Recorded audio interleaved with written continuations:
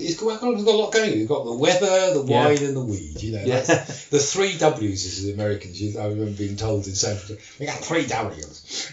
Yeah, and that's true. In many ways, it ought to be utopian civilization because it's got beautiful weather. I mean, it's like a Mediterranean. Okay, it might have earthquakes but it's the social system there is a disaster. It has a very real aspect of paradise. And hell.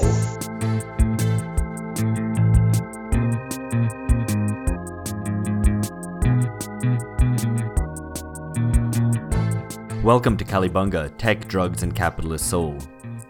This is a special multi-part series of Aufhebunga Bunga on the Californian ideology. That seemingly paradoxical hybrid of new left and new right ideas.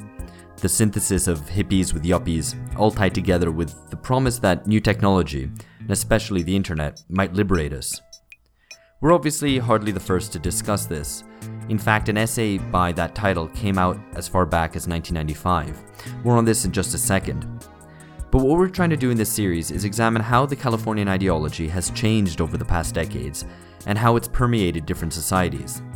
As Aufhebunga Bunga, the global politics podcast at the end of history, we're always trying to periodize the global present. So we're delighted to be bringing you this series. None of this would be possible without the support of the School of Humanities at the University of California, Irvine.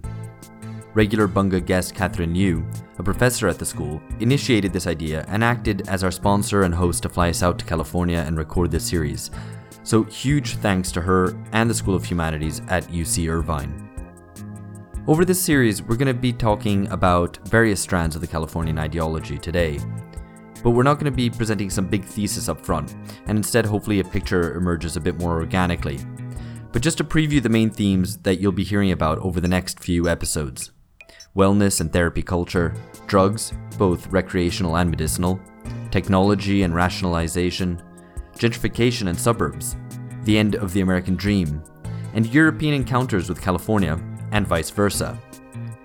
Maybe a question to consider as we go along is this.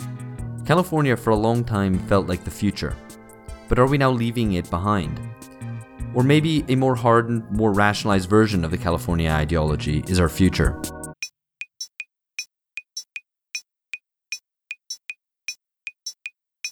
The whole of America's stuck in the 90s. I have a Chinese friend who said that 30 years ago they used to go to America as the future and now they go to America as the past. Yeah. Richard Barbrook, author of that 1995 essay, The Californian Ideology. They can't believe how backwards it is. It's funny because Marx in 1874 moved the International to New York thinking the Americans were going to lead us to communism. Well, I was joking. He said he was only 140 odd years out. But the good thing one thing I will say about it, there's lots of things wrong with America, but one thing I like about Americans is they get up with their arse and do something. So, here we had all this controversy about Uber, and then, Sadiq, said we've got to do so, about their life. Whereas when I went to this Platform Co-ops conference in New York, there was somebody, I can't remember if it was San Diego or Sacramento, they were basically, the taxi drivers had formed their own cooperative and their own app, and they were getting more business than Uber. So I just thought that, there's lots of things wrong with them, but on certain things they get up their arse and do something. So here the left is going, we don't like Uber, do this, but what they don't do is they go set up an alternative to Uber, which would be a no-brainer to do. Definitely possible to do. And there's lots of cab drivers and there are lots of people who could code it and everything, and we have a Labour administration sort of. I don't know. Well, Sadiq is moderate. Tax left when you need to. But that's something you could probably persuade Sadiq to help you on if you had to. But they don't do it. It's just extraordinary. To be talking to a Brit in London seems a strange place in which to start talking about California. But the Californian ideology isn't just about California anymore. Those ideas and that model of society and politics has been exported. It's diffused across borders. In London, George met Richard Barbrook, a senior lecturer in politics at the University of Westminster and a Labour activist. Along with Andy Cameron, Richard wrote the Californian ideology as a critique of dot-com liberalism. When you wrote this essay, you and Andy Cameron in 1995, what were the key elements of the Californian ideology at that point in time? So the original essay was written basically for ourselves. We were setting up an MA in hypermedia studies. It was at the University of Westminster. It was it was actually the first postgraduate digital arts media degrees in the country. And at the time, you have to understand, this is the mid 1990s. So we're coming out of a recession of the early 1990s. We're moving towards the election of Blair. It's actually quite obvious by 1995 that the very right-wing Labour Party will be about to come to power. And it's Clinton's in power that's Bill Clinton. Bill Clinton is the president in the States.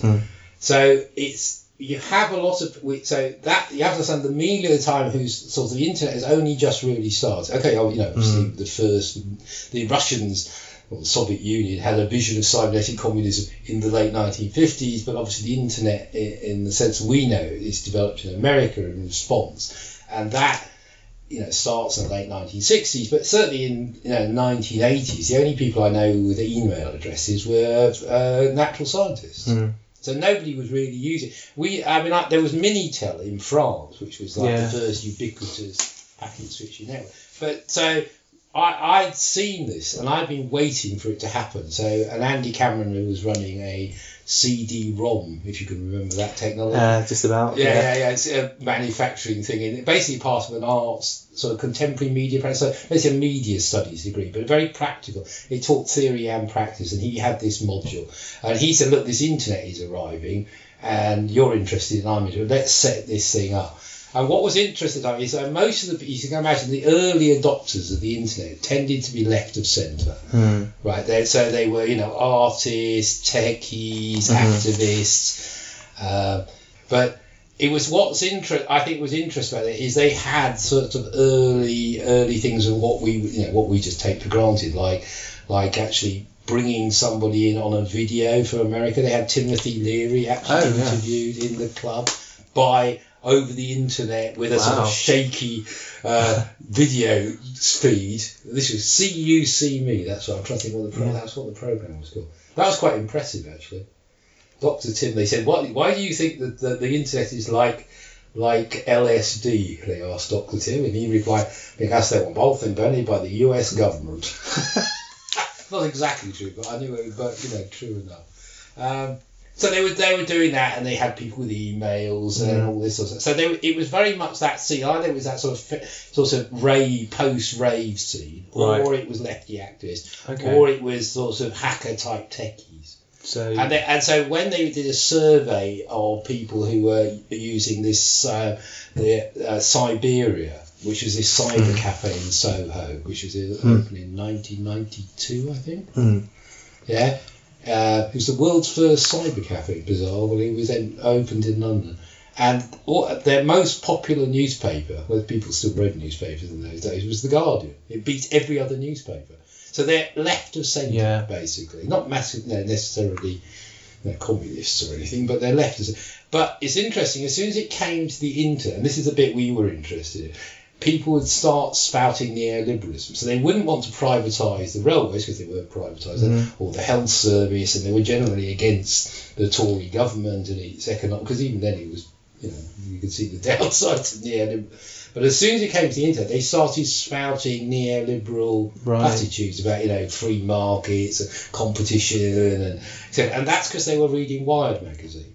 So there was a tension between the politics that these early adopters would have elsewhere in England and or in Europe in general, because we were also part of this net time mailing list, which was started around the same time. So the Europeans were all lefties in a more or less traditional sense, from anarchist, socialist, Guardian reader, that sort of thing. But when it came to the internet, because their knowledge of it came from Silicon Valley, and it came from this magazine called Wired. And what was interesting is that Wired had been preceded by another magazine called Mondo 2000, which was run by St. Jude and Are You Serious? And they'd been ex-Maoists, and then it was also selling smart drugs and lots of this wellness stuff you just kept. But it was, again, it was sort of this sort of weird mixture of hippiness and new left politics. Yeah. And then suddenly Wired replaced it, copied a lot of its ideas, had much more psychedelic graphics, but obviously it was completely funded by Silicon Valley. And that's what we were interested in. When we set up this MA course, we had thought, well, we have to do something different from the Americans. Yeah. Because we're European, basically. And there was, so we thought, right, we'll write this piece to just identify what we think is different. And it was also to get in our own heads, right? So we wrote it, and that's where we started. And I when I was doing my PhD, I spent a summer in Berkeley, not obviously Silicon Valley, but it's just north of it, doing, basically sitting in the library, reading various stuff I was writing about the origins of broadcasting in America. And what I'd met there was lots of new lefties. And they were very, the old new left, basically. And they were very, very anti-capitalist, you know, and they definitely weren't neoliberals. So it was this weird combination that they had this whole hippie ethic, and they were obviously playing on the whole image of the new left, though obviously, as we know they're not really part of that. Fred Turner did a much better, took our article and did this great book, Counterculture to Cyberculture. He talks about how they never really were part of the new left. But if you went, when I was in Berkeley in the early 80s, you met people who'd been around all these movements. They'd done acid, they'd been a Maoist, they'd been a rural commune, they'd had the whole earth, so they'd done it. Buddhist chanting and tantric, they'd done everything. They just moved around. So the group round Wired might have been distinct and separate, but they were part of this media, and they played on that radical image of the hippies, basically, the anti-war, anti-the man, but actually they were spouting Ronald Reagan. And I met somebody in 1981 who wasn't at Berkeley in the 60s. They were actually at the University San Francisco, basically the one in the city, San Francisco University. And Ronald Reagan had literally sent tanks against them. They'd had some protests. But they were still Reaganites. No, she wasn't, definitely. She was a Maoist. But she'd been protesting against the Vietnam War, and the National Guard had used tanks to get them off the streets. So the idea that somehow that this hippie media could turn into Ronald Reagan neoliberals was really interesting, and that's what that contrast we thought. I mean, obviously a lot of baby boomers, basically got Reagan into power, but how many of those actually came from that hippie media, or the people who never turned on in the period, I don't know. Because all the surveys show the people who were real hippie activists basically have considerably less over their lifetime than those who never did become hippies. But so that was the original starting point about how Silicon Valley managed to combine that whole the man having been corporate, organisation man, stuffy, IBM used to, they all used to have to wear the sort of same suits. They had to wear sock suspenders, otherwise you get fired. It was like a sort of Stalinist bureaucracy, essentially, because it was a large American corporation, which Stalin deeply admired. So that sort, and then to turn themselves into sort of Steve Jobs or something. That was the interesting. And I met somebody who'd done acid actually in 1981. Because he was already quite well known even then because of Apple. I had met somebody who'd done acid with Jobs. What was that like? Who was then this guy was like a school teacher or something. And he always said he always was a bit of a shit. Was his basic comments. He was really down on him. It was really fun. Because I said at the time I wasn't that. I mean, I was interested because Silicon Valley was going on, and there was this other magazine at the time called Processed Word, which was like a sort of autonomous American autonomists who were working in Silicon Valley. And so, but I was quite interested in this because I'd been to France and people were interested, and we were doing pirate radio, but it wasn't like my main interest. But I just remember talking to people because they were on the periphery of it in Berkeley. I mean, obviously now it's completely taken over the whole Bay Area economically. So do you think it's too much of a simplification to say at that point in the mid-90s, the Californian ideology was essentially neoliberal economic ideas in hippie packaging. Yeah, exactly. Okay. But it's also the combination of sort of economic liberalism and Right. social liberalism. Right. Okay. Now, you think of Thatcher, it was neoliberalism was an economic project, but actually politically, morally, it was very repressive, and homophobic, racist. I mean, I almost got beaten to death by the Metropolitan Police outside the Wapping printing plant, So that was the strong state. It was very authoritarian. When we were doing community radio thing in the 80s, the secret police tapped my phone for 6 months. I was told by the Observer newspaper, this sort of thing. So that sort of combination of, she had a very morally, politically authoritarian view, but everything else would go out the window. Now it doesn't seem, the Tories passed a Gay Marriage Act, but at the time that would seem, this sort of strong state, moral authoritarian, the family and all this stuff, kept the neoliberal economy going. And now it's only recently now, as we can see with all them admitting that they smoked opium and snorted, surprise, smoke weed. But since they caught up with the Californian ideology, certainly people I know who were involved in that media basically said they were all cokeheads. So the whole of Silicon Valley was run on powder. So it was the magic of the technology. It seemed very liberatory. It is liberatory. Actually. And the fact that it was essentially the people, all the early adopters here were very left. I'm not saying they're very left, they were left and centre. And that was the contradiction between that and this particular media in America, where it was very aggressively hardline neoliberal. They had Newt Gingrich on the cover. Before moving on to thinking about how things have changed and bringing it to the present day, just a final question, I guess, about the original essay. Yeah. What did you see as the role of the entrepreneur, this figure in the Californian ideology around this period of the mid-90s? Well, I think there's very positive things about entrepreneurs. We should have socialist entrepreneurs. I think one of the things I admire about Americans is they get up at their arse and do something. Lots of the English and Europeans will sit around whinging and moaning. Easier to whinge. And not do anything. We'll sit in the pub and whinge. Yeah. We'll start the revolution when this pub closes. Yeah. By which time we're too drunk to care. So that's one of the good sides of that culture. The whole hacker ethic. And, I was involved in pirate radio where we campaigned for radio license and the Tories go no. And then we thought, well, bugger this, we've got to look at this blade house and build us a transmitter, so we'll just go and buy a transmitter and stick it on the tower block and broadcast lefty propaganda and our favourite tunes. So that sort of attitude I like about them. I think that's really good. But it's when it becomes associated with Joseph Schumpeter, where it becomes a substitute for class. Yeah. Schumpeter says, reassembling, or all neoliberals, reassembling the factors of production, it's the creative destruction process. It's the Ubermensch of capital. It comes, above. It's that sort of combination of Nietzsche and Bakunin, isn't it? And it's, it's anti-left, it's anti-socialist. In that sense,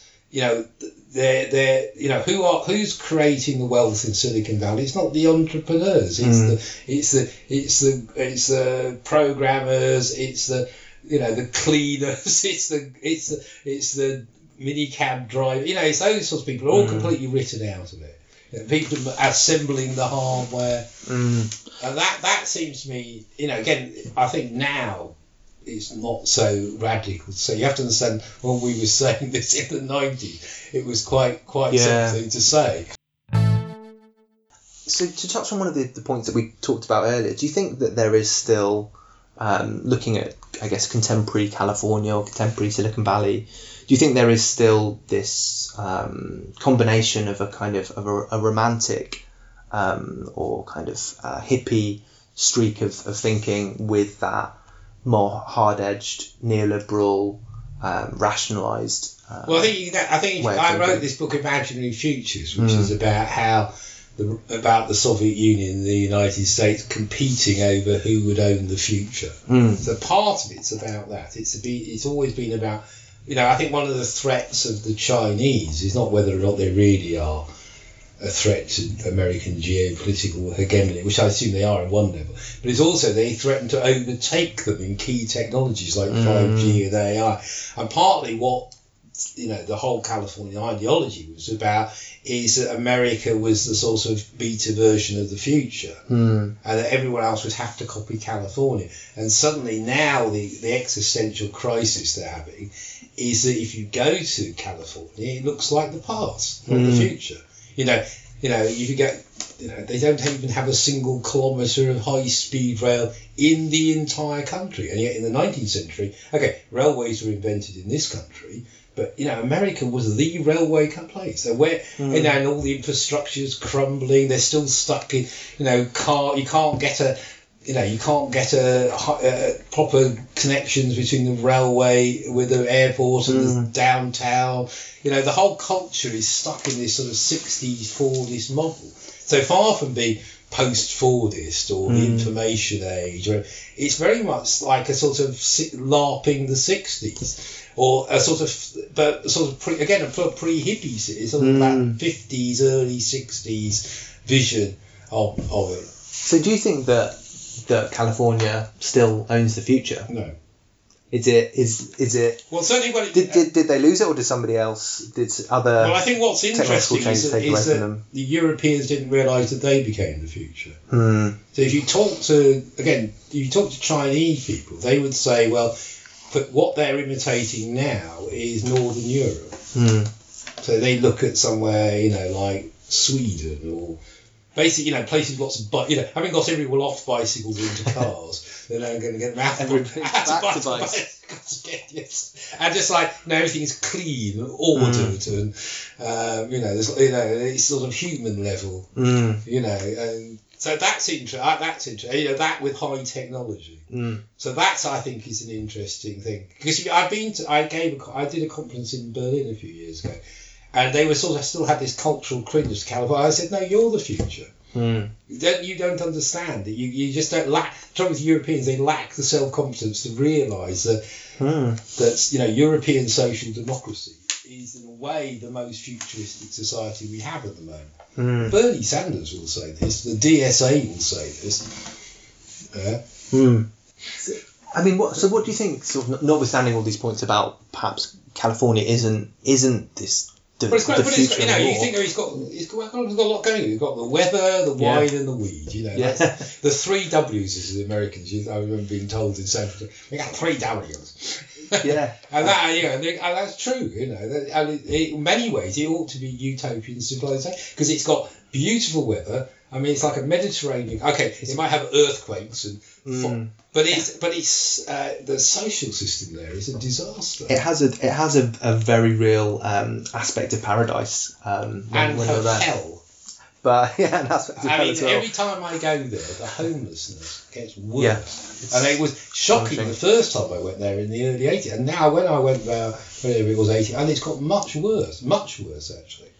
So and it's that, and they've got the money. That's the thing, is that they could solve these problems. In the places incredibly rich, they could solve these problems really. They could build high-speed rail. They could build public housing, but they won't. What do you think is the role of Silicon Valley in general, or Californian ideology in contemporary American politics? Because Nancy Fraser argues that you have this progressive neoliberalism, which essentially came to an end with the election of Trump, and that Silicon Valley was an important aspect of this. I think tying together some of these very socially progressive ideas with some. Didn't the Clinton campaign spend $1 billion on online campaigning?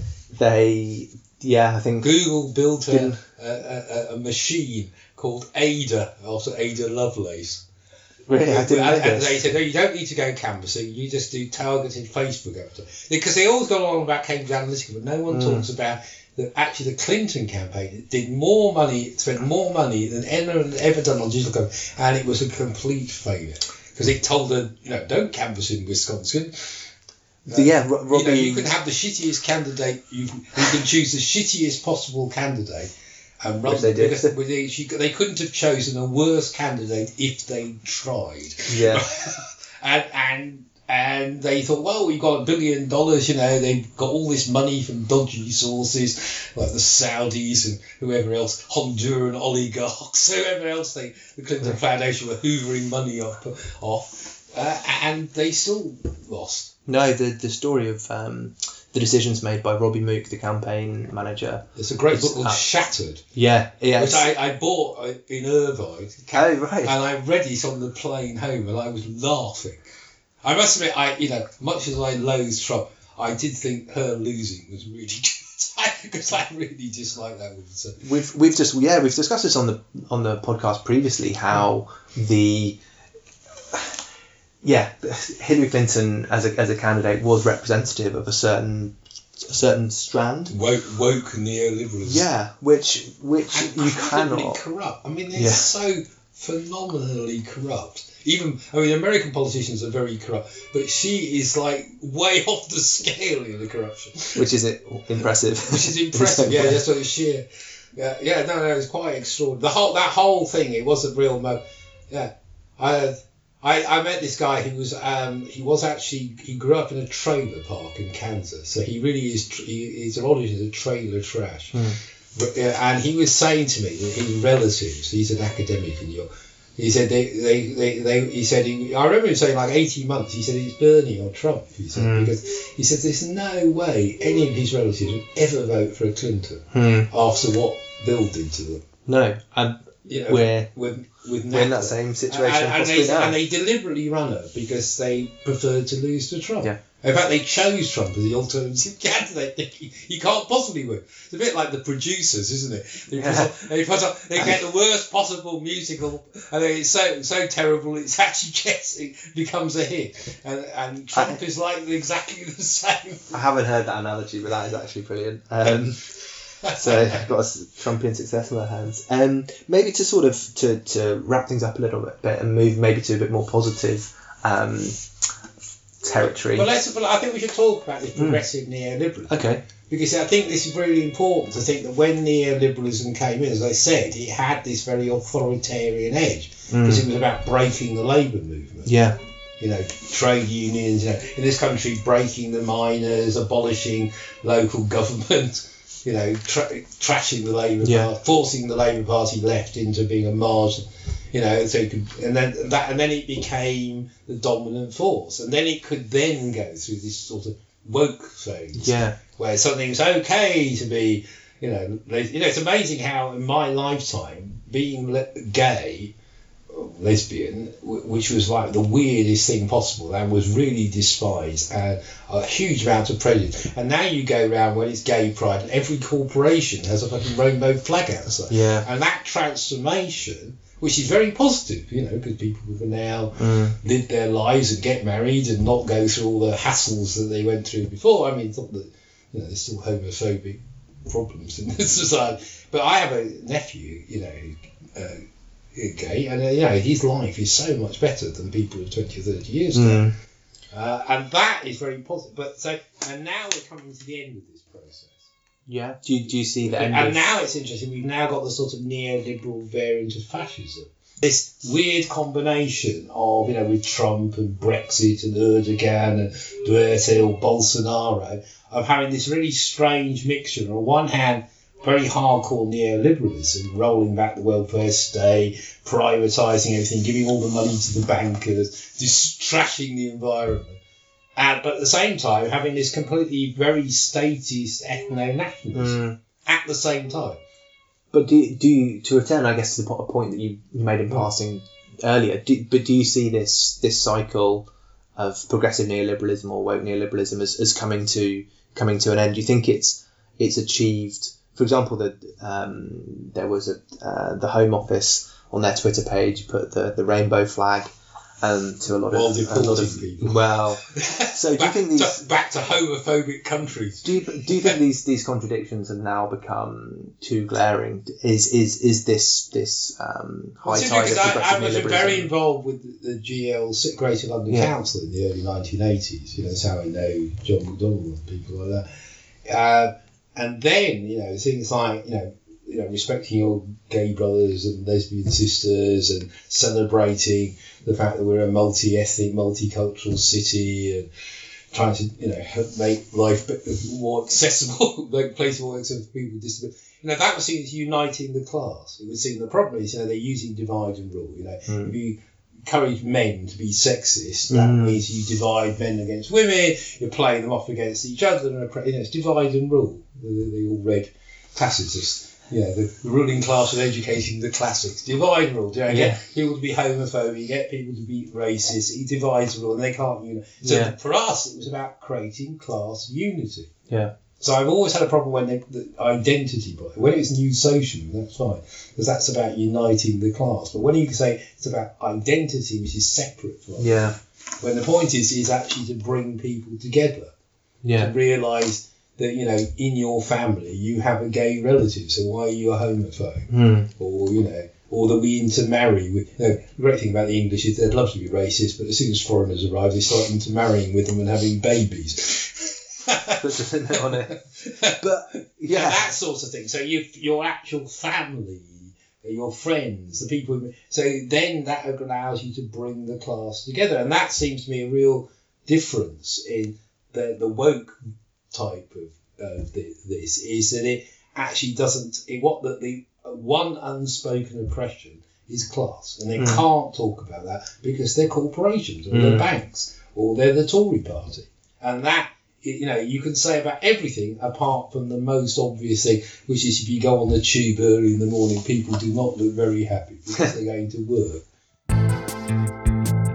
Now let's actually go to California, Irvine in Orange County in particular, to learn a bit more about one key component of the Californian ideology, wellness. While this may appear only to concern one leg of the ideology, that sort of hippie-ish, new agey one, as we'll find, it has just as much to do with the yuppie side of things, with the market and disguised class oppression, as well as with technology, as a supposedly liberatory ingredient in today's society. George and I were at UC Irvine to record with the research group Catherine set up, called States of Wellness, and the three researchers there, all of whom you'll hear now, as well as in the following episode, out next week. So the voices you'll be hearing now belong to Benjamin Kruger Robbins, talking about his work on AIDS and public television in the 1980s, Michael Mahoney on psychopharmacology and the reconfiguration of mental illness, and Thomas Williams on capitalism and depression. First, here's Catherine explaining a little bit more about what's behind the project. We started out calling the project the Wellness Myth, which reflects its sort of old-fashioned ideology critique approaches to this discourse of wellness that was exploding around us, I think, as directly as a reaction to the damage that was caused by 40 years of austerity policies.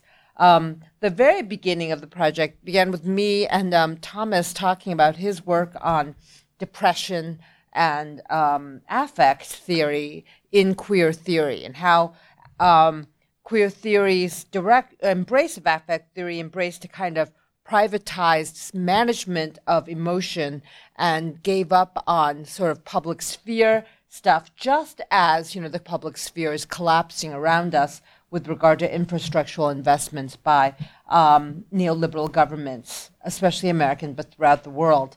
The other aspects of the project that were highlighted came out when we thought about the Californian ideology and the management of health as a kind of reified state of being that has now been globalized and exported out of our beautiful state as a thing called wellness. So from Taipei to Austria, you can see spas selling treatments that deal with wellness. But more academically, with regard to ideology critique, we thought, or I don't know, like institutionally, we thought that the discourses around wellness needed to be criticized, in large part also because graduate school student mental health has become reframed as a question of wellness rather than a question of infrastructural support or financial support.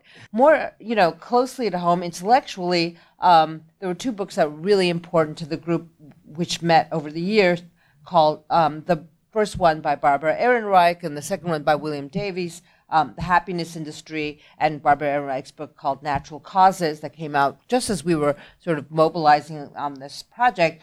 Natural Causes, An Epidemic of Wellness, The Certainty of Dying and Killing Ourselves to Live Longer. So wellness has become a fully reified state of well-being that seems to belong only to PMC elites, and it has a lot to do with, I would say, like the new post-Taylorist, post-Fordist attempts to create a motivated workforce. As Taylorism, we know, was innovated to deal with more efficient forms of production, right now we're looking at a post-industrial world where affect and mental health are breaking down, and in return we have this eclectic sort of hodgepodge of cures that come out of the 60s counterculture, that come out of Californians' embrace of a very kitschy notion of Eastern wisdom.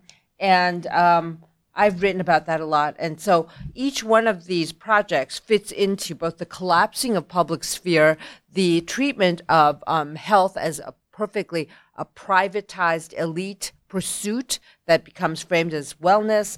And we really believe in and think about, I think, those of us in the room, old-fashioned ideology critique. And so this project is part of that, even though institutionally we would probably get more money and support if we framed ourselves as part of the medical humanities, which has a big banner that says, health, healing, and well-being is their thing. And I feel like it's a complete betrayal of scholarly work and intellectual enterprise to make the humanities purely therapeutic.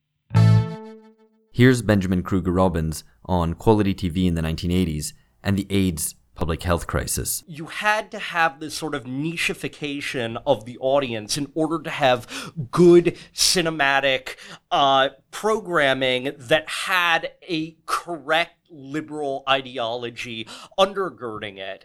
And there was a lack of examination here between regarding the kind of paradox that health was being outsourced to for-profit stations like NBC during the AIDS era, which is predominantly what I'm talking about in this chapter, and that NBC has to sort of carry the burden of liberal welfare, which the Reagan administration with Margaret Heckler heading up Health and Human Services was more than happy to indulge because they didn't want to spend public funds on this. So it's much easier to have NBC distribute a pamphlet and claim that it was up to the citizenry to take responsibility for themselves in both pulling themselves up through the educational discourse of quality TV and in disseminating materials that would help them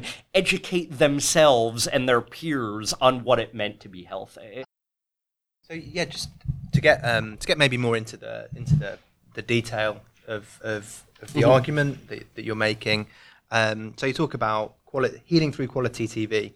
So I think this is relevant to mental and physical health today, possibly, but we can draw that out in a bit. But I guess the first question was, could you maybe just outline quite briefly what are these wider trends in 80s quality TV? What does it look like? What's the context of TV in this period? Yeah, and maybe just for our listeners who might not even be necessarily familiar with exactly what that category is. What is quality TV? Rather than being a sort of teleological progression where TV has gotten better, even though the antecedents of all these types of shows have existed previously, that this is actually a discursive shift that's working in tandem with a stylistic one.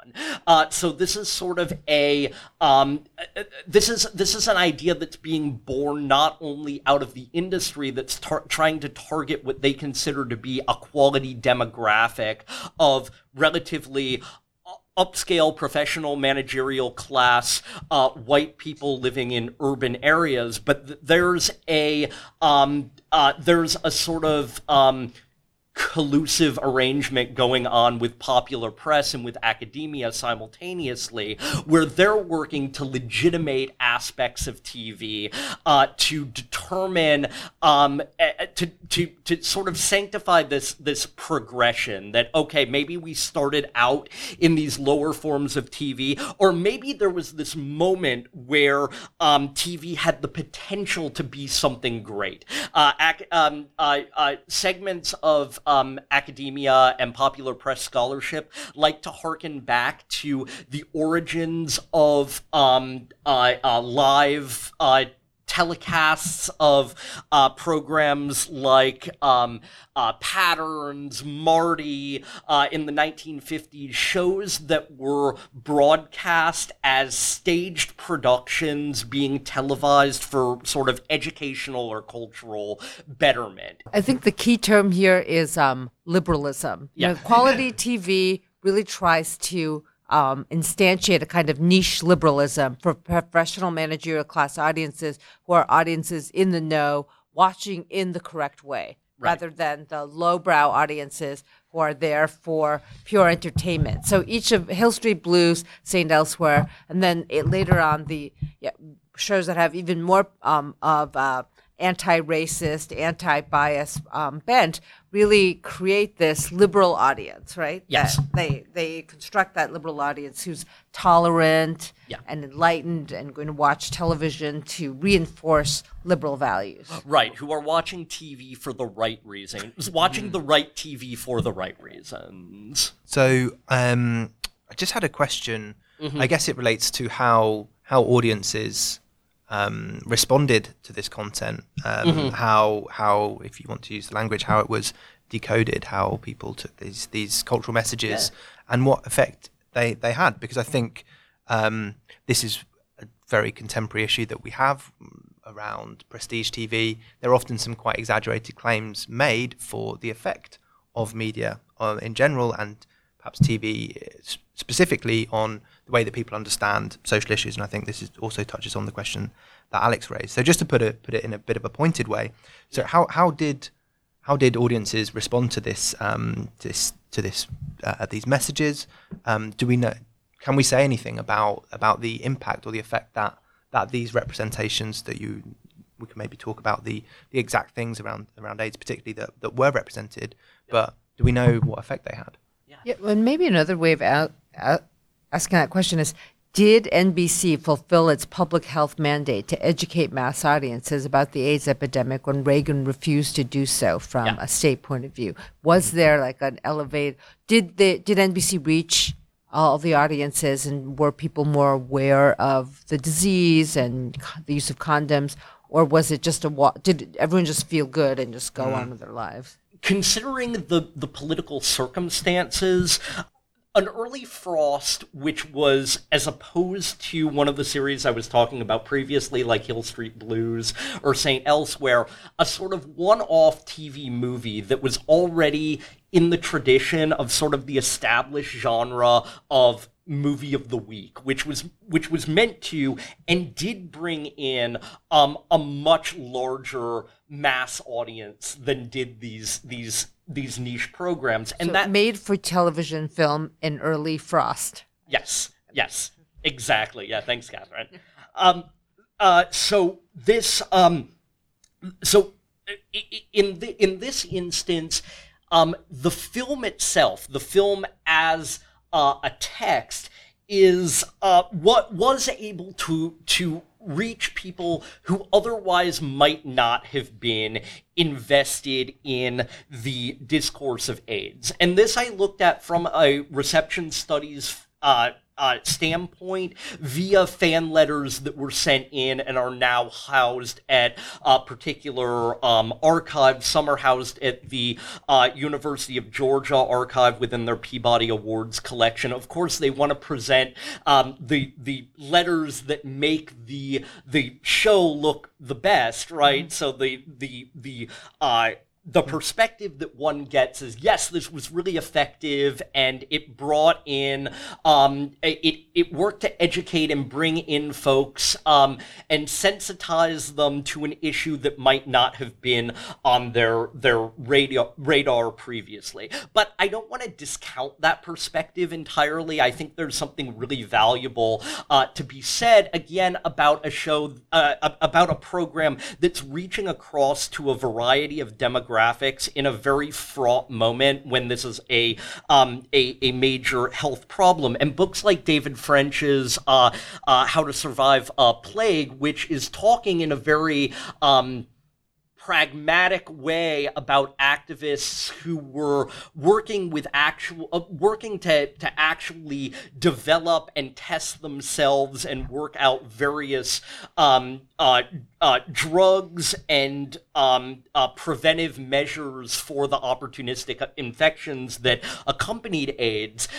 That book mentions an early frost as a really important, not only affective touchstone, but something that did actually help to mobilize political courage and political sentiment around this issue.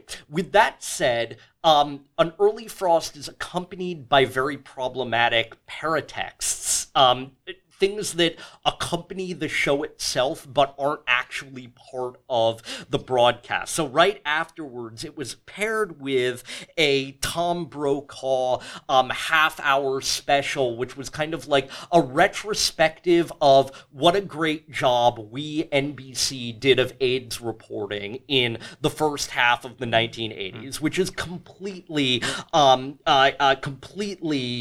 false, completely constructed, and offers really no pedagogical viewpoint other than we as a network are really responsible and really important to public health. And here are more images of depressed people entrenched in states of melancholy, suffering with AIDS, and isn't it important to sympathize with these folks? So weirdly, it sort of undermines in some way the show itself. So just to pick up on this last point that you were making there, and I think there's some really interesting ground to cover on depictions of illness in the shows that you talk about. What were these messages that were contained within these shows? You talk in the paper about gays being presented as tragic medicalized specimens, which I think is an interesting idea. Do you think that there's something something broader that we can take away from the work that you're doing about how illness is presented? And I think, again, also just to hammer that point, what impact it has on the audience. Right. Yeah. That's a really good question, and the effect that I found in a lot of the quality-oriented shows is that it remains about it kind of maintains a heterosexual viewpoint, ultimately. Gay characters are employed for the betterment of the liberal professional class, managerial class, who themselves are not identified as LGBTQ. There's a presumption of straightness, and these sort of gay men are brought in, usually always gay white men, especially in the AIDS era, are brought in as narrative tools to provide a progress narrative, an enlightenment narrative for the straight characters at the center of the show. The gay characters are usually one-offs. They're in particular episodes, and then they'll disappear and never be heard from again. Whereas our straight characters in this sort of serialized context learn something and are able to develop and have a sense of agency and subjectivity. Whereas in other programs I discuss as sort of a counterpoint to the quality shows, programs that were devalued. There was a CBS series called Trapper John MD, also a medical drama, and there were other shows. Hotel was another one, an Aaron Spelling show that aired in the mid to late 1980s that were also tackling AIDS and gay subjectivity, but weren't getting this kind of popular press adulation. And what I liked about programs like Hotel, Mr. Belvedere, Trapper John MD, were even though they had some of the same restrictions, right, gay characters popping up in one-offs, these characters had a greater sense of agency and subjectivity, and they were episodes about coalition building across factions, rather than using the suffering gay person as a sort of medicalized tool of liberal tolerance. I think that this idea that it gives some of the characters with whom the audience is supposed to sympathise the opportunity to chastise and heroically reform the person who's ill, teachable moments within the narrative structure. I think these are in really important points. But I think to move it forward a little, to kind of, I guess, draw back to this the wellness myth that Catherine started off by introducing. What do you see as the link here? So what contribution does quality TV make to the perpetuation of this myth of wellness? Yeah, just to really put you on the spot. Yeah, no. What in my perspective it does is it works to further first of all depoliticize, and secondly sort of codify a solution that's not really a solution for a public health crisis. First of all, if the issue is brought in via reality TV in terms of we're not looking at this politically. We're looking at it socially as a way to sort of build characterization, to build a certain style. Then AIDS becomes sort of aestheticized and used to perpetuate, again, a sort of liberal feel-good politics. And when you feel good, you don't really have to find solutions to problematics that require funding, that require drug testing, that require other forms of politically aware and urgent intervention. And by the mid 1990s, partly because the heart medication regimen is coming in as something that largely determines AIDS to be chronic, but no longer as lethal a diagnosis. That's part of it, but also because the white professional managerial class, Ron Becker in his book Gay TV in Straight America calls this the slumpy demographic, socially liberal urban-minded professionals, have developed a sense of solidarity with the perspective of gay men's plight with regard to AIDS, but in a way that doesn't compel them to engage any sort of action or advocacy. So the issues actually of AIDS on TV largely disappear in the mid-1990s to be replaced by discourses of gay marriage and gay adoption and other sort of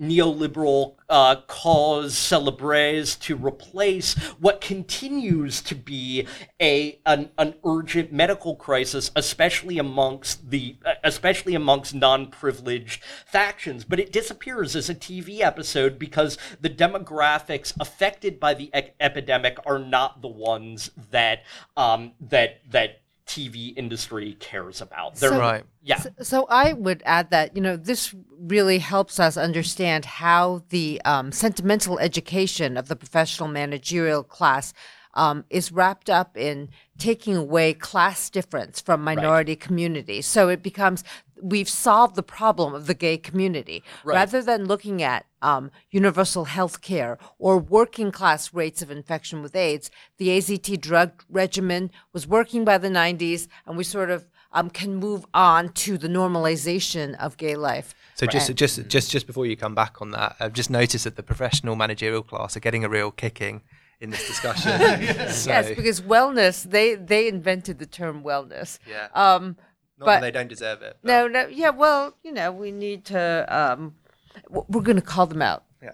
No, but the other thing that I think that's really important about this critique of prestige TV, because it goes against the grain of how it wants to be read, is I think what Ben's trying to do is look at the limits of sentimental education, or the Bildung in the classic German sense of prestige TV, because prestige TV wants to be the sentimental education of this privileged class, and it sort of completes the education by the mid-90s, right, with regard to AIDS, and so we can move on. So not only does it sentimentalize and moralize the gaze of the philanthropist, it's like Victorian era charity work. It also dismisses a problem and looks at and ignores infrastructural necessities, because we are in a universal healthcare crisis in the United States. People are going bankrupt at the highest rate because of medical bills, not because of avocado toast. But we can't link those ideas up, because we only want to celebrate the upper middle class gay male person, and we've saved them in some way, or we've resolved that issue. It's no longer an issue with the same kinds of urgency that maybe in the 1980s, at this point when NBC makes this intervention, it had, because of Reagan's neglect of the public health message. So it's all about the wellness of the PMC. Like, I feel really well now. I've done that. I feel really at peace here. One of the central questions which ties both your paper, but also a little bit what we were talking about there at the end in terms of the AIDS epidemic, is the shifting boundaries between illness and wellness, who's included in the community of the well or the ill, AIDS patients being treated as very much an other, a tainted other, which maybe then can be saved in some way through your own liberal feel-goodery. There's one line which actually really stuck out in the paper, where you cite someone referencing the ways in which traditionally illness punctuates ordinary life, and that in these pharmaceutical adverts for antidepressants, antipsychotics, that everyday life conceals illness, which would prompt the subject to perform a sort of inner reflection, maybe medicalizing their own experience. Hey, maybe I actually am ill. Maybe this sort of feeling of I'm not feeling so great actually might be an actual illness which you can give a name to suddenly. So maybe you could talk a little bit about that. So that actually is a quote from Joseph Dummett in his book Drugs for Life, which looks at the manner in which profitability is kind of structured for pharmaceutical companies. Michael Mahoney on TV advertising for antidepressant medication. And advertising is a big domain of this. And really, it depends on this kind of redefinition of illness, right? Illness is no longer something that comes as a kind of surprise. These commercials invite you to sort of suspect illness deeply kind of concealed in your ordinary and everyday feelings. And I think this is probably something that happens on a really aggressive level in psychopharmaceutical advertisements. So I guess just to back up a bit, pharmaceutical advertising on TV is a phenomenon that only 2 countries in the world allow, the United States and New Zealand, and it's a relatively recent phenomenon in the United States. I think 2001 or 2004, I can't quite remember, is when the first television commercial for, I think it was Nasonex, a prescription allergy medication, appears.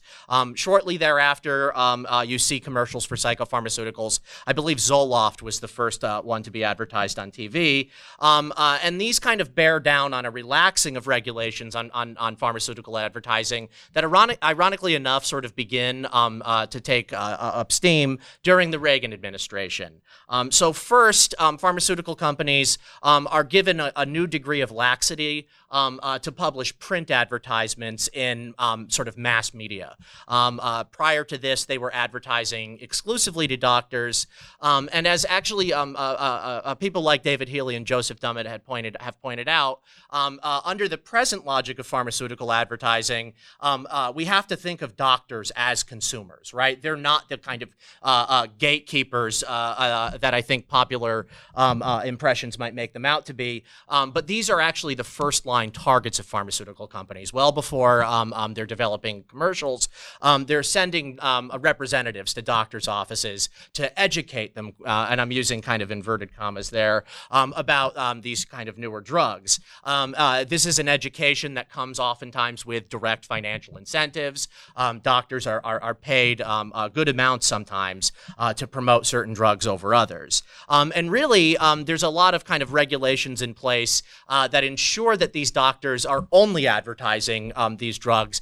They're not allowed, for example, at pharmacies to disclose whether a cheaper alternative is available for newer branded products. And doctors are oftentimes coached to treat, products that are older, and I'm talking about medicine here, as antiquated, when in fact newer drugs are oftentimes following the exact same kind of, they're hitting the exact same kind of receptors in the brain. So you see this kind of proliferation of advertising almost everywhere, not just on television, but also in the form of kind of coaxing doctors as well. And I think really, again, to get back to the original point, mood disorders provide, I think, one of the strongest examples of a classification that pharmaceutical companies can exploit on the basis of its ambiguity. And it's an ambiguity that actually rests in the DSM as well. They don't ever define what mood means. So I want to go. I want to go back to the sort of countercultural origins of the DSM and the mood disorder discourse that you were just mentioning. I mean, what I think is so fascinating about this constant self exploration of disorder is that it kind of goes. It accompanies this idea, this anti-normative ideal in post-structuralism. Oh, I like and American receptions of Foucault. I like to come back and do this. To hit the hit the buttons. buzzer. It's just American. Maybe it's too niche for us to talk about. But there's this kind of anti-normative sensibility that comes out of the 60s and 70s, right? Where, we're going to refuse to be, I'm being very dialectical here. We're going to refuse to be normal. We're going to refuse to be well. We're going to suspect doctors and experts of diagnosing us. But what the advertising industry, the advice industry, the pharmaceutical industry sort of couples up with is this kind of sense of introspection and self-exploration and expressivity that your paper does address too, in these kind of discontented women who, Yes. rather than look at the material conditions of their discontentment, are now seeing like, oh, maybe I feel very shy at a party. Maybe I have antisocial personality disorder, which is in the DSM-3 or DSM-4, and therefore then treatable with anti-shy drugs or something like this. But it makes a very personalized relationship with one's own mood, if you like, susceptible, like soft ground for the incursions of the advertiser, and then the deauthorization of the doctor as expert. So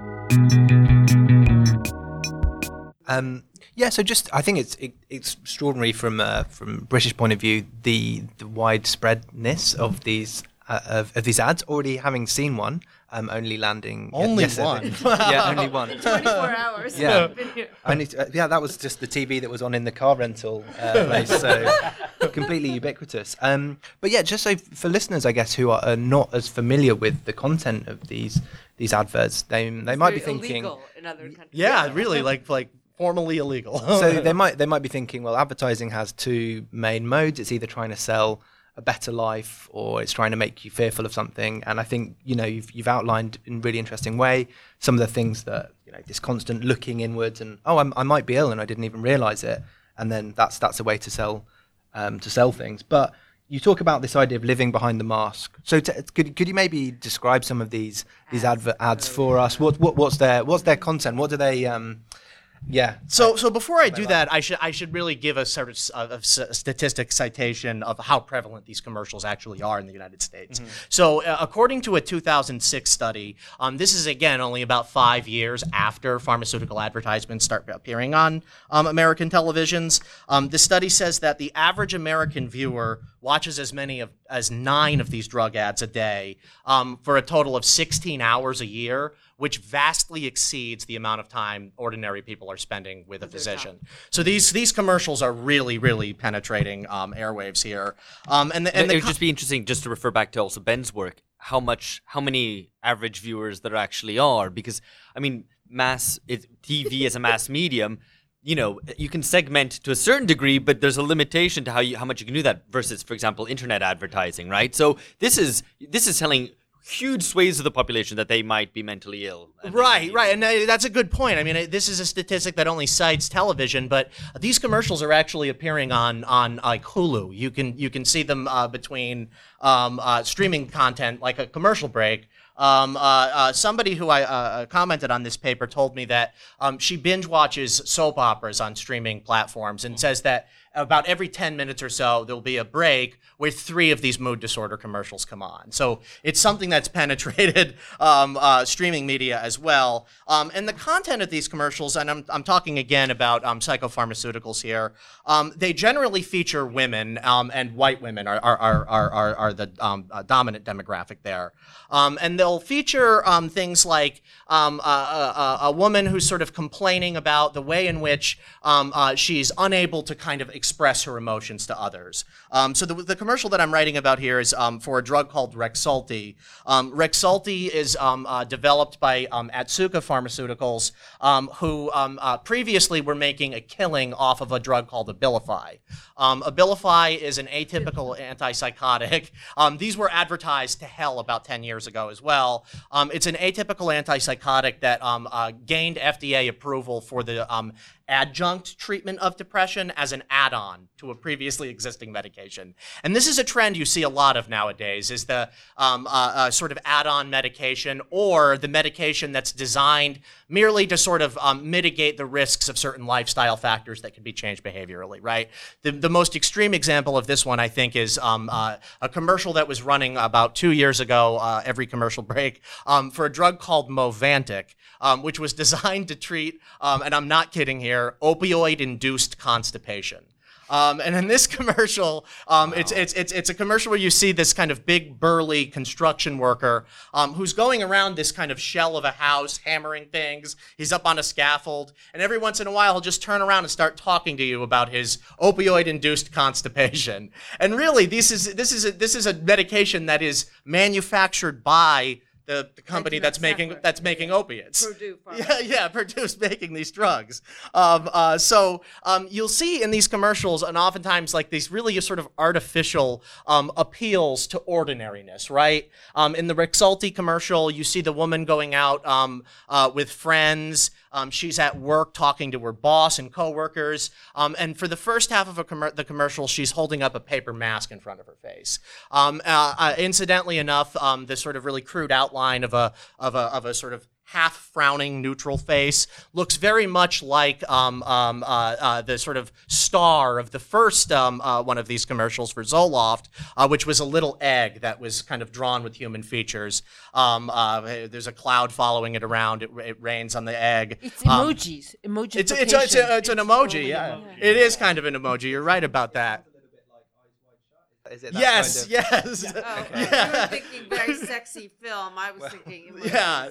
So you know, there's this sort of paper mask that she's holding up, and talking about how she's unable to share her real feelings with other people. So to get back to the point about the way that these kind of television programs that Ben's talking about provide a kind of sentimental education for the professional managerial class, these commercials kind of make appeals to sentimental discourse as well, right? right? The idea of real feelings being kind of suppressed, it's outlined in the commercial as a social problem, right? She's at work, she's with her friends, and she's bottling all of this up, keeping it to herself. And then she mentions, I went to a doctor, and essentially he said that in spite of the stated progress that I've had with my already existing antidepressant regimen, I need to add this drug Rexulti onto my regimen.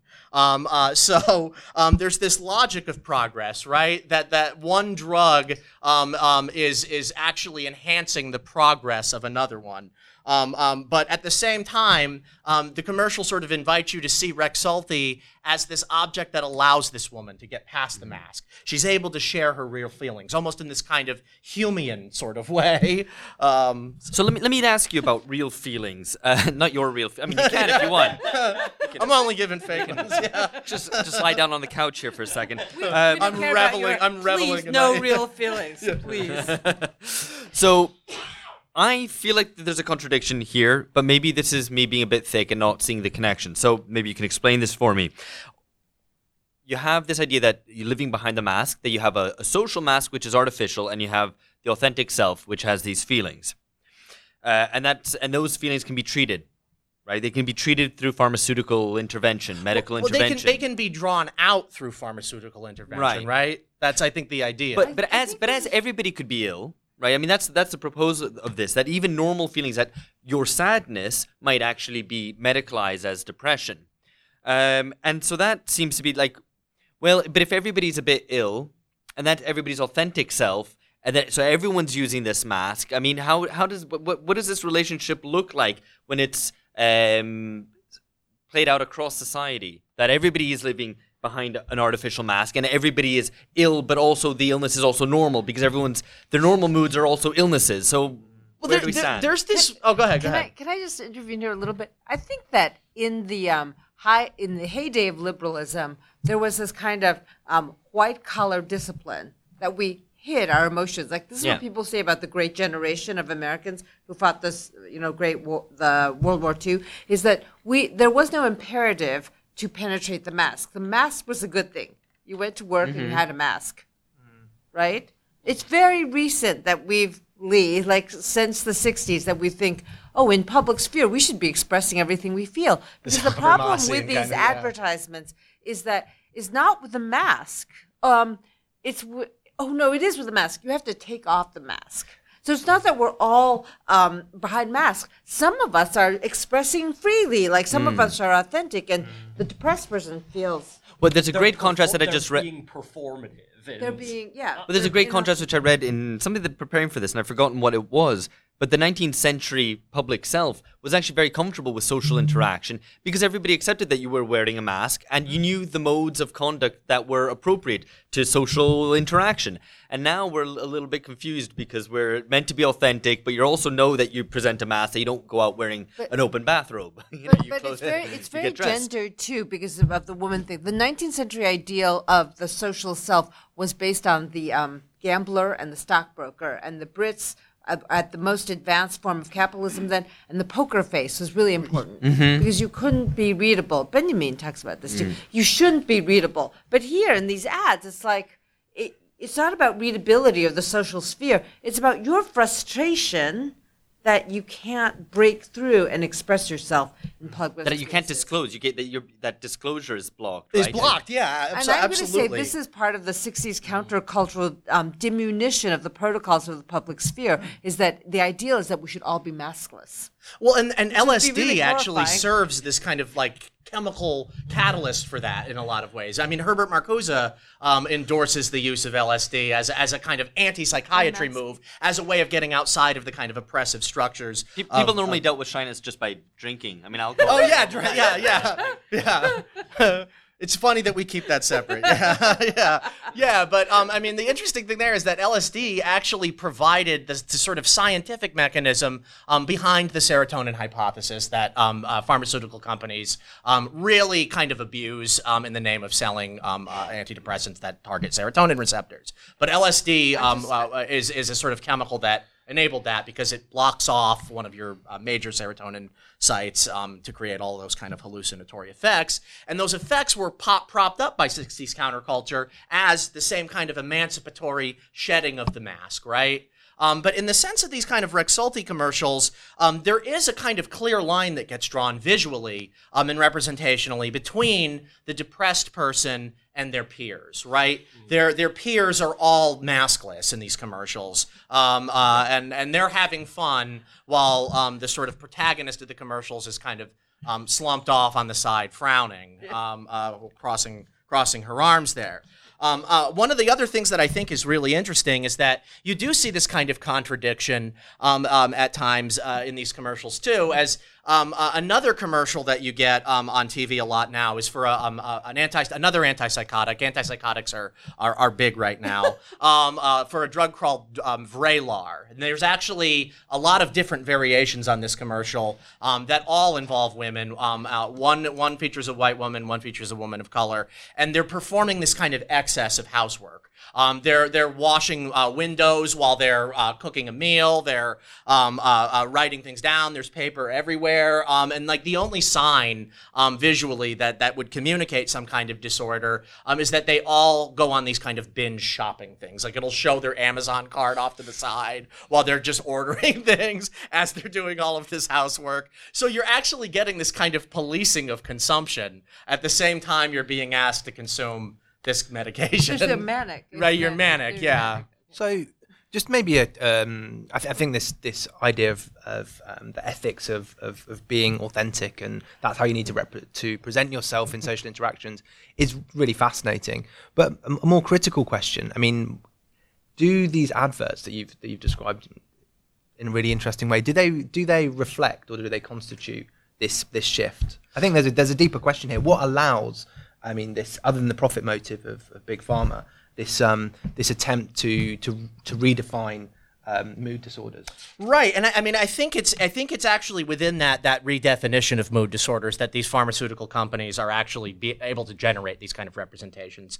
The idea of a mood disorder appears for the first time. I think it's in the DSM-3. It might be in the it's DSM. No, it's the revised DSM-3. Which came out in 1987, and this is the exact year that Prozac debuts on American markets.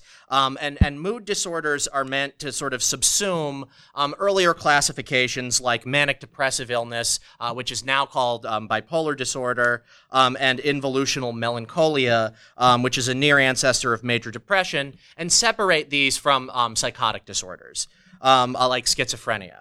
They were originally actually termed affective psychoses, but in the 1987 DSM-3, they become mood disorders. And while this might just seem like semantics, I think it's actually it indicates a lot going on behind the scene. Again, there's no such thing as Prozac before these mood disorders are appearing in the DSM. What's also interesting is that this is the exact time in which behavioral economics starts generating this kind of vocabulary of market mood. If you do one of those Google Ngram searches for mood disorder and market mood, they spike in 1987. There's like kind of trace. But that's the stock market crash. The year the stock market crashes under Reagan. Yeah. So mood is actually defined in the DSM in very sort of contradictory and vague ways. There's a circularity between mood and emotion. Mood and emotion are sort of defined against one another and through one another. And while Martin goes on to provide a kind of supplementary definition for mood as a meta state which conditions emotions, I think that the ambiguity there is really important to sort of maintain, because it's the precise ambiguity that pharmaceutical companies are taking advantage of to sort of sell emotion as a pathology. I guess the just to push you a little bit further on this. So what are the social changes, or the changes in class or in the ways that people are living, that mean that these things resonate particularly strongly? Because I think it is a a quite extraordinary redefinition of personhood that in some of the ways that you've defined. But what allows this to be successful? Because I think obviously big pharma play a role, but it seems like there has to be another side of that explanation. So what changes in society? Well, the real sort of interesting thing here is that it's changes to insurance law in the United States that really allow these kind of drugs to become successful. So during the 2008 financial fallout, the exact sort of the exact piece of legislation that George W. Bush signed to enact the Emergency Economic Stabilization Act and the Troubled Assets Relief Program. This is the sort of legislation that gave $700 billion to the Federal Reserve for the purpose of buying back toxic financial assets. There's a rider on that exact bill called the Paul Wellstone and Pete Dominici Mental Health Parity and Addiction Equity Act. It's Section C of Public Law 110343. And this was meant to provide sweeping reforms to an earlier Clinton-era policy that mandated parity in employer-issued medical insurance between surgical and mental health benefits. And what the 2008 rider actually did was close certain pragmatic loopholes in this Clinton-era law that allowed insurers to claim coverage exemption for certain DSM classifications. So they were allowed to kind of cherry pick. Insurance providers were allowed to cherry pick which DSM classifications would be covered under their insurance. And the reason for this was because that the insurers and the employers felt that the DSM was vague to the point where people could show up and claim that they had something like jet lag on the basis of really kind of vague symptoms. I wish I'd known this morning. Yeah, and they can thereby game their employer and their insurer. So there's a sort of underlying kind of structural way in which health insurance laws in the United States have kind of converged favorably toward pharmaceutical. This idea of efficiency is one of the kind of the core aspects of the wellness myth in general, and I just wanted to bring it back to where we started. So I think it'd be very useful to maybe try and bring these two papers together a bit, bring the whole discussion together, and reflect a little bit on what maybe they say together about the wellness myth, how exactly we want to understand this. I'm going to throw it to Catherine in just a second. But yeah, I think in different ways they both provide, and both of these papers and the discussions that we've had provide an illustration of some of these a really good illustration of some of the key aspects of neoliberalism. So this phrase which gets used a great deal, but often I think in not the clearest way. But you see some of these, we've talked about some of these ideas of how, maybe we could go on to talk about this, how you can monitor, how you can quantify things which previously were unquantifiable, not measurable, and then how you respond to them, how you create these social problems, and then the sorts of suggestions, the sorts of solutions that are presented. So maybe, Catherine, not to put you on the spot too much here, but just to, I think, summarize. Yeah, just to maybe to relate this to the research project that you've, that's why we've convened here today. I would say that it was in the 1980s. Both these papers are dealing with this issue when elites or professional managerial class, the bourgeois professional managerial class was actually training itself to leave certain people behind, to leave the majority of people behind. And it was going to do this in a way that had to do with affect, that had to do with sentiment and feeling. There were, it was a brutal regime under Reagan to think about how certain people were just not worthy of social or public investment, and that certain people were extremely worthy, and in fact hyper-worthy of private investment and private success. And this brings us back to a term that William Davies uses in the happiness industry, where he talks about the happiness industry and wellness as wellness industries as willing to take up all these regimes, from exercise to diet to the most advanced forms of, self-care, because the elites in the sort of post-1980s period believe themselves to be perfectible. And their bodies are perfectible, their minds are perfectible. The reason why they're billionaires or centimillionaires or just a couple millionaires, they have superior abilities, they have superior discipline. And so elites are on this trajectory of self-enhancement and perfectibility, and other people need to be left behind. The psychopharmacological advertising to women or to distressed women, like they move in where Betty Friedan's feminism fails in some way by privatizing unhappiness and making, I think, a lot of struggling women on the liminal level between petty bourgeois and elite and PMC. That level of class consciousness is a place where a lot of anxiety is formed, and therefore they're treating that level of disorder by motivating them to make this superhuman effort to move yourself into the 4%, because this is what a lot of the economic data that has been looking at the problems of redistribution and misdistribution is that you have the 1%, but it's actually the guardians of entry into the elites actually take place in the 4%.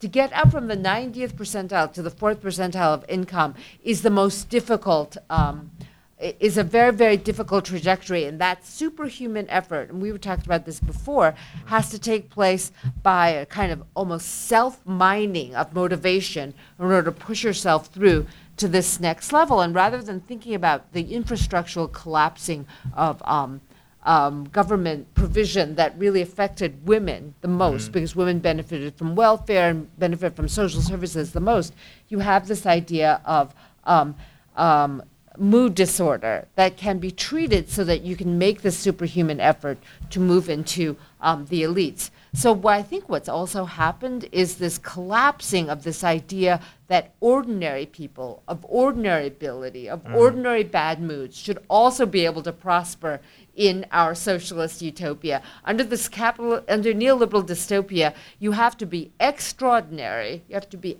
you have to be outstanding. You have to be the Lionel Messi of soccer in order to be able to achieve anything. And in order to motivate people to do that, you have this whole phalanx of treatments that will allow you, or psychopharmacological treatments will allow you to mine that kind of motivation. At the same time that Ben's paper shows us what liberal elites should look at, and it doesn't matter if you're gay, straight, of color anymore, elites of all different stripes of identity will be able to say, well, they didn't do the right thing then. I'm okay. I have the right attitude. These poor suffering people, they didn't behave correctly. They didn't manage their illness. They didn't manage their drives for pleasure. And that, a kind of diverse elite will be able to separate themselves from the others with a kind of clear conscience. And the 1980s was really an incredible time for making that psychologically possible, because otherwise it's very distressing to see people suffering, right? So this and is you're like, I don't know how to feel about this. Well, quality television teaches us how to feel about it. So this suggests that there are two things that are particularly important here. One is the inequality that underlies this, that accelerates from the 80s and onwards. And the second is the notions of blame. That essentially there is a moral register here. It is extremely important that ideas of stigma around mental and physical ill health are mobilised, because they play a social function. They legitimate this. That's right. And so we're getting back to old-fashioned ideology critique, as you said. And American professional managerial class elites will say, you made bad choices. And that's a lot of the AIDS discourse of the 80s. It was not that we have an infrastructural health problem or that it's an epidemic. They'd say, you're making bad choices. And if you are, in student loan debt today, you've made some bad choices. There are no choices, but neoliberalization creates this idea that we have to optimize our mood so that we can make the right choices. Be productive. But 40, 50 years later, we realize that there were no choices. There was a massaging of an illusion of choice. Yes, this is back to old ideology critique. The different class diagnoses of depression make us think of how wellness may have different dynamics across different social classes, and also on whether the political responses to this state of affairs that are currently on offer are adequate. If capitalism makes us depressed, but depressed people can't act, then how do we get beyond this situation? I just wanted to put a plug for Jennifer Silva's work. Yeah. She came here for the conference last year. She wrote Coming Up Short, Coming of Age in Working Class America.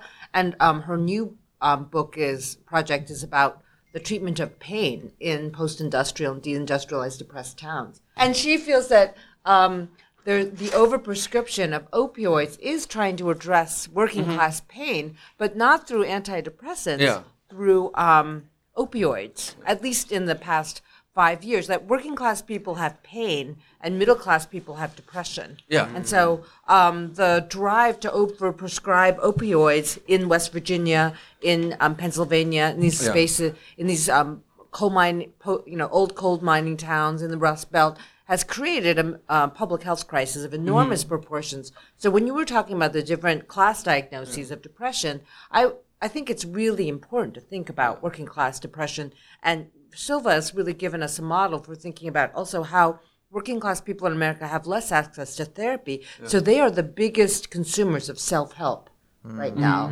I mean, we think, we laugh at it, but it actually is a class-based thing now where they're consuming, tapes, books, and all sorts of things that tell them to internalize their own faults and say that if they're struggling to make ends meet, it's because they made bad choices.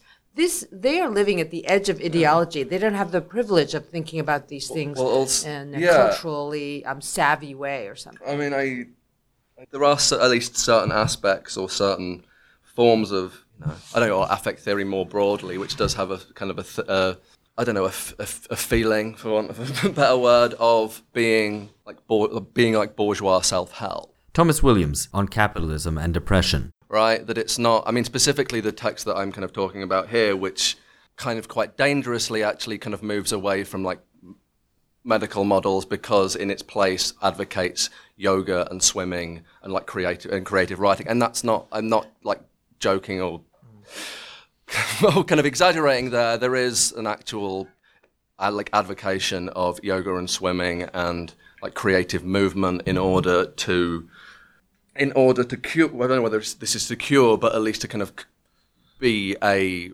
coping mechanism with something which is at least like 10 pages previously diagnosed as a kind of symptom of neoliberalism. So actually, interesting to finish on that point, because the next question that I was going to ask was essentially sort of moving through the argument of the paper a little bit.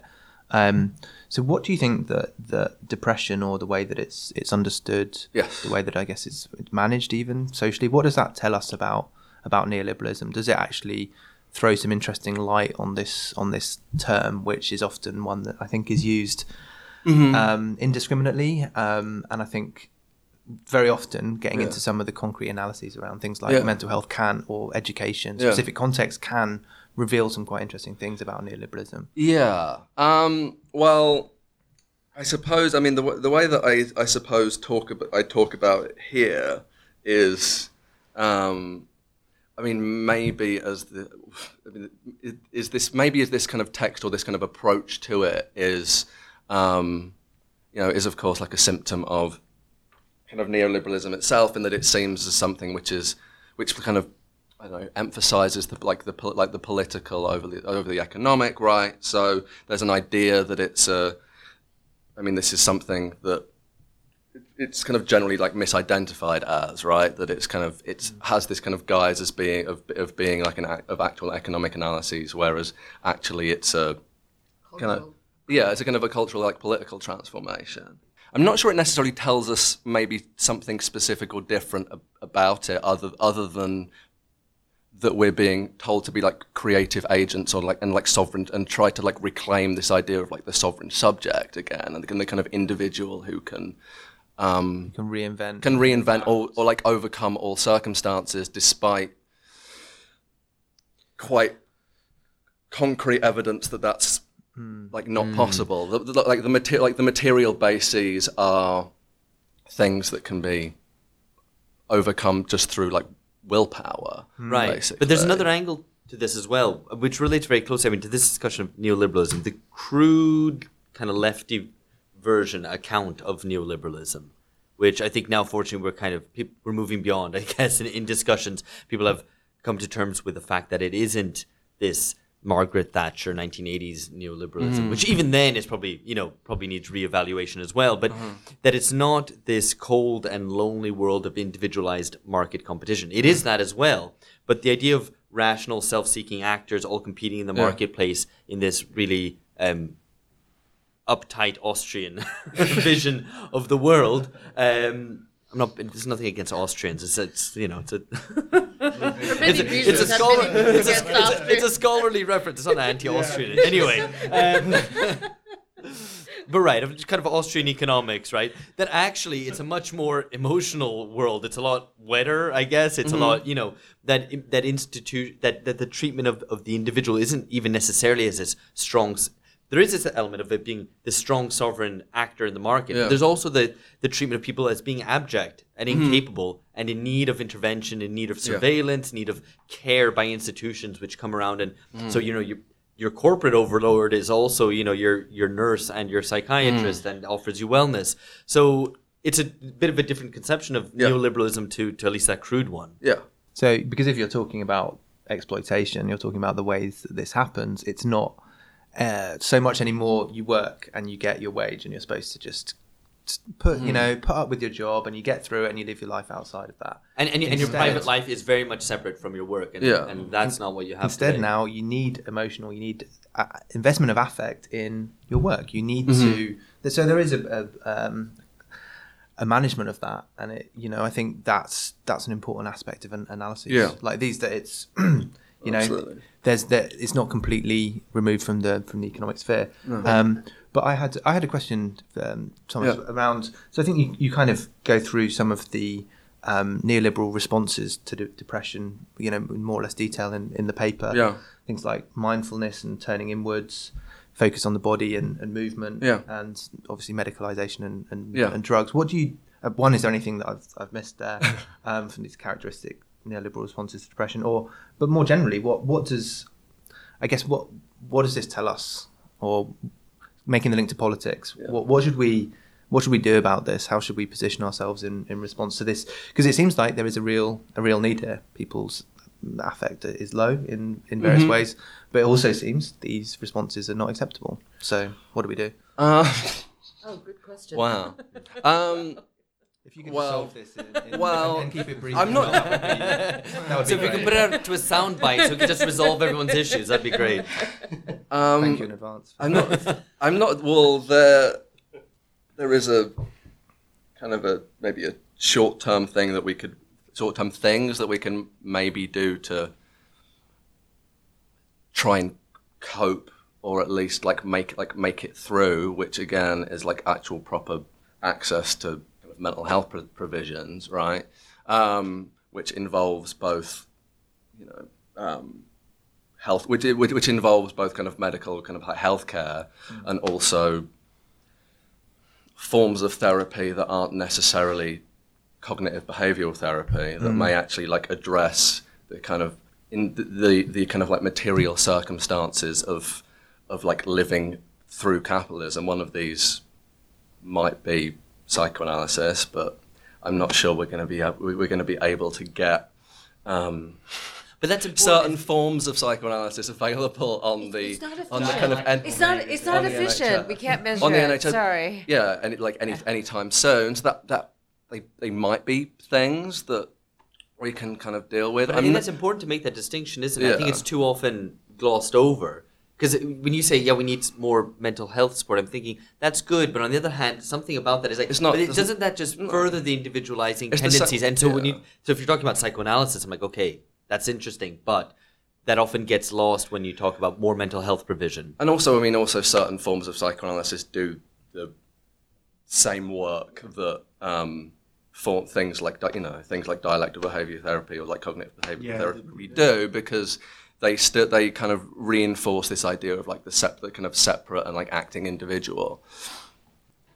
whereas you would need something which is maybe trying to, which has the, I don't know, the social, like the social, like the, I don't know, the social fabric as a, and the kind of bettering of like of societal well-being, to use a horrible phrase, at its core, rather than a simple like improvement of the individual. The other longer term answer is that I'm not sure that anything less than, you know, the ends of capitalism will necessarily necessarily change that. And I think maybe the only thing that we can do is unfortunately certain like management techniques that would and could like make life better. You know, the increasing of like a social, like the increasing of like the presence of like a social safety net.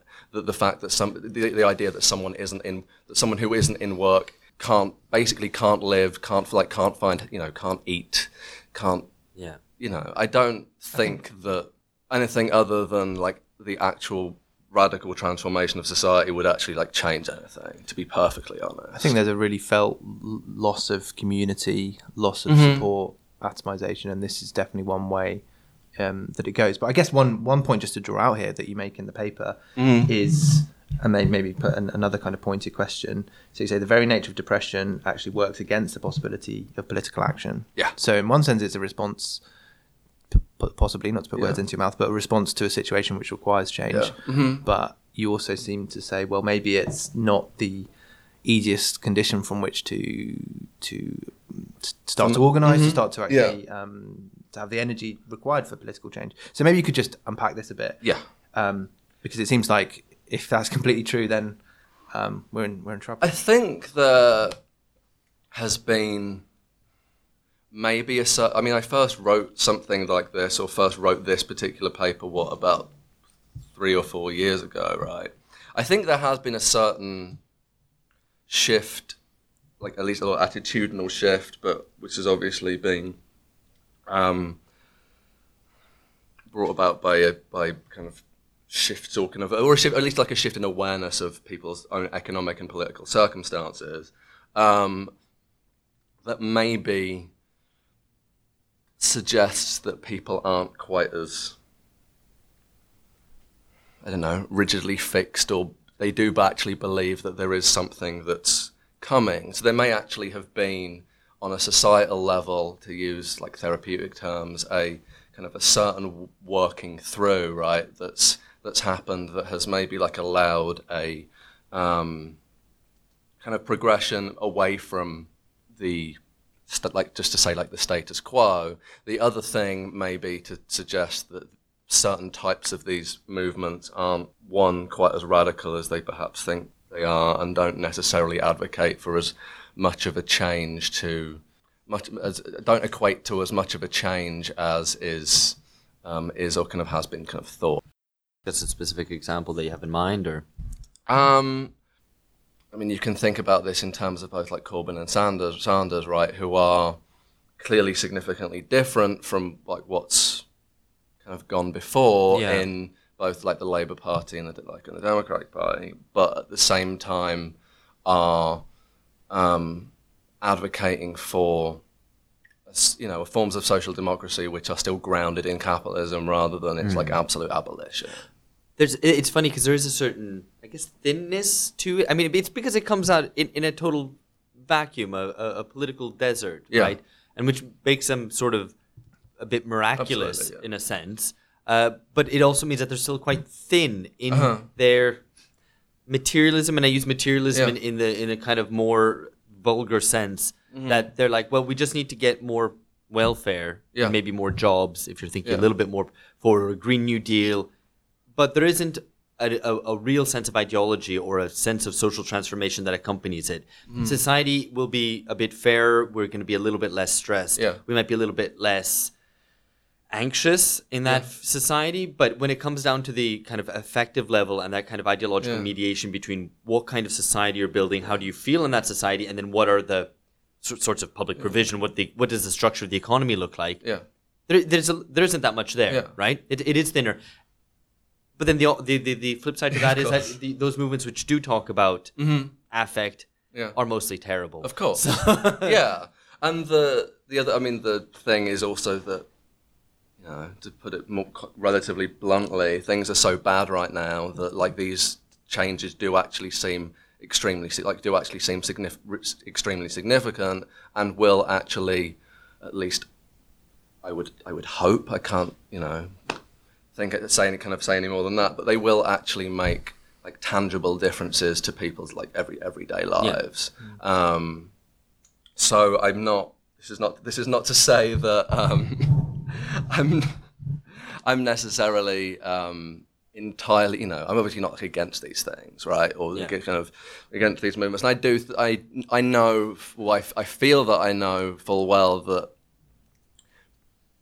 the people that I love and care for in the UK's life would almost certainly get better, say, if Labour were elected over the Conservatives, and I would think that it's going to take more time than like a 4-year election cycle.